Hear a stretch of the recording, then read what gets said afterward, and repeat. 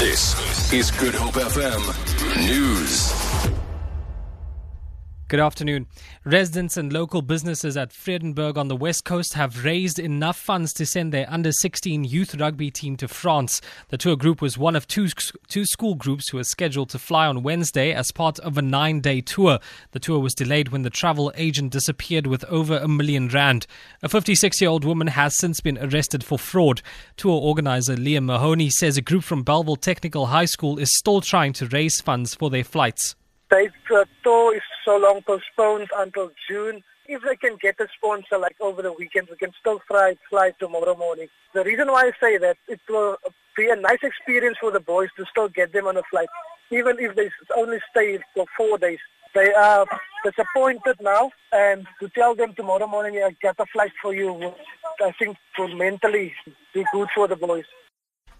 The city of Cape Town says there has been a rapid spike in attempted land invasions across the metropole over the past 2 months.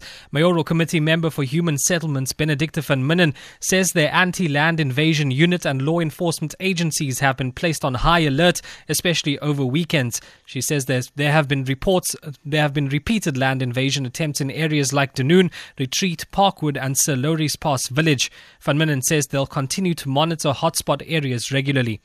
And lastly, opposition politicians in Turkey have defied the orders of a judge that the trial of 2 senior journalists should be held behind closed doors.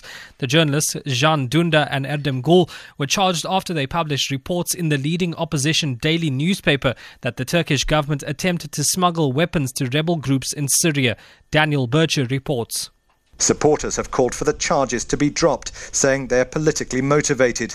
But today, the 2 men were in court for the start of their trial. Before the hearing, Can Dündar said they would defend journalism and the right of the public to be told the truth.